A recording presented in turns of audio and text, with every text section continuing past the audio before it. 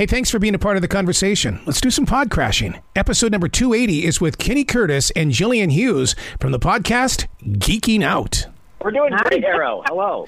I'll tell you what, I'm so proud of the two of you for releasing this book. And the reason why is because the mythology of podcasting, way back in the 1980s, it started with writing and then it became the podcast. So to see the two of you doing a book and a podcast together, you are living out the mythology. Congratulations.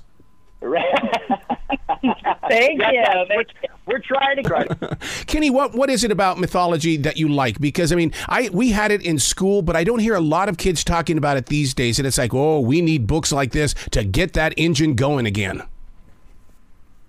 Well, you know, it's storytelling, isn't it? I mean, that's what it all comes down to. These myths were originally told as stories, and then Homer and Hesiod and a few other folks decided somebody should write these things down, and that's how it got going. We're just thrilled because I think the Greek mythology that I grew up with, I was kind of a D&D or Dragons nerd before it was cool, and I read the Edith Hamilton book, and I thought it was really fascinating and really cool. I love the original stories of Greek mythology, but I think what's great about them is that they are still so incredibly relevant to today. These archetypes, these characters, you can look at Hades and see Darth Vader. Yeah. You can look at Athena and see Wonder Woman. You know what I mean? You can see how these characters and these archetypes have existed in storytelling and in stories for so long. And I think it makes them relatable in a completely different way.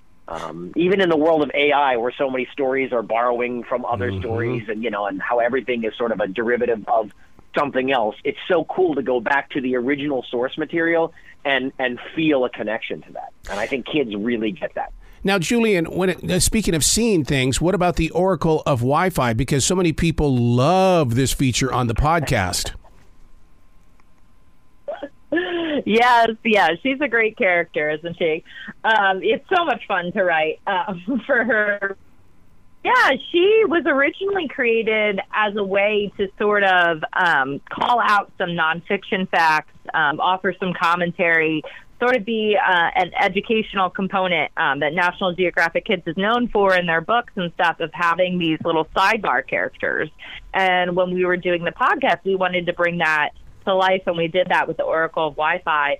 And then, after writing for her for a couple of seasons, she just became a sort of character. She has a passion for snakes, and she likes to joke with Kenny. So she's just become this sassy little know-it-all kind of, and it's been so fun, and it's been great to see that brought to life in the book as well, with the illustrations and her commentary on the side. So it's been fun. She's a great character for sure. One of the favorite things in here, Kenny, you can eat like a Greek. I mean, this is more than just mythology. I mean, it really does get into, so kids can go, oh, wow, I've got that. I can eat like the Greek. There's one that's sort of about Olympic events and athletics, and there's another one that we actually have a table of contents that has all the gods in it. Yes. I mean, there's so much extra information that if a kid wants to really do a deep dive, they can get that in the margins of the same page. And that's actually what inspired the Oracle of Wi-Fi. They wanted to come up with an audio way to provide those same kind. Jillian turned it on its head and gave it a voice and a life. Now, Jillian, one of the things that's pretty cool about it is the fact that moms and dads are going to have to explain that Hercules the goat, because they're going to go, bah! No, not that kind of a goat. We're talking about greatest of all time, are we not? Yes, that is correct. So I think we actually make that same joke in the podcast. We got the goat noise sound effects. So yeah, we try really hard to make it relevant by using those, those expressions. What the kids are saying today, we sort of merge it into today's culture. Has been. Yeah, I mean, it kind of is. There's so much of this that is relevant to today's world, and I say this a lot, but the Greek gods themselves are really, really human-like. They kind of mirror the human experience. It's not God-like, this benevolent, all-powerful, all-knowing, all-loving being. Greek gods are petty, mean, jealous, arrogant, and those are the nice ones. You know what I mean? And so you have to really understand that the human experience is about a total person. And when you look at that, you look at your heroes, and you see even your heroes make bad choices sometimes.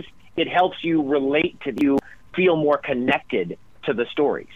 Jillian, how about powerful women? That's a good chapter because we are in that age right now where it's like, bring the women forward, show how strong they are. Yeah, absolutely. And there are so many powerful women in these stories. At like Atalanta, we got Athena, Hera. There's no shortage of strong female characters in here. And it's been great. It's been so fun to bring them forward and to sort of give them a voice. And there are times where we have to kind of explain their point of view a little. Men have dominated the stories for so long. But it's cool. It's just, look at the Amazon tribe of female women. Like, there's lots of powerful, strong ladies taking Mount Olympus by force. So that's been really great to bring them to the limelight. Kenny, one of the things that people are very active in, and that is sports. And you've got a chapter here that's exactly that, play like an Olympian. And here's the thing that the people are going to like. There are real pictures of real people in here for young readers to go, oh, we do that at school. Oh, you mean what? This is mythology? Right. Yeah. The kids can really relate to that. The illustrations in this book are amazing by Javier Espila. They're amazing. I love the fact that Nat Geo, of course, uses actual images and real people. And when it comes to the sporting event, the Olympics, this is something that, is a Greek history. But it's also really cool just to understand, why we run in a circle around a track, why a gymnasium is called a gymnasium. There's really... it's relevant history for kids and families. And the actual book itself, because, one of the things I talk about on iHeartRadio a lot is that words on a page are my interpretation. Words in a podcast are your inflections.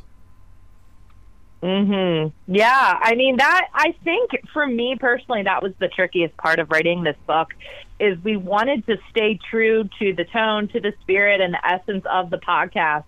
To that brand that, the audience has come to know. But putting that into a physical book, it was challenging. We had to make sure that it really translated the theme, that the humor, that the audience still felt like the Oracle was that same beloved character. And I think, we really managed to pull it off as best as we could and really make that transition seamless. But then at the same time, we knew that there was going to be brand new readers who have never heard of the podcast. So we needed it to speak to them as well and not to feel like they were left out of all the endless inside jokes about the Oracle liking snakes, for instance. So trying to make them feel like they're a unit, that they're an extension of one another, was the challenge and the goal. And, I hope that we did it as well as we possibly could. Wow, you guys have got to come back to this show anytime in the future. The door is always going to be open for you. Thank you. Arrow, thank you so much. Will you be brilliant today, okay, you two? You too.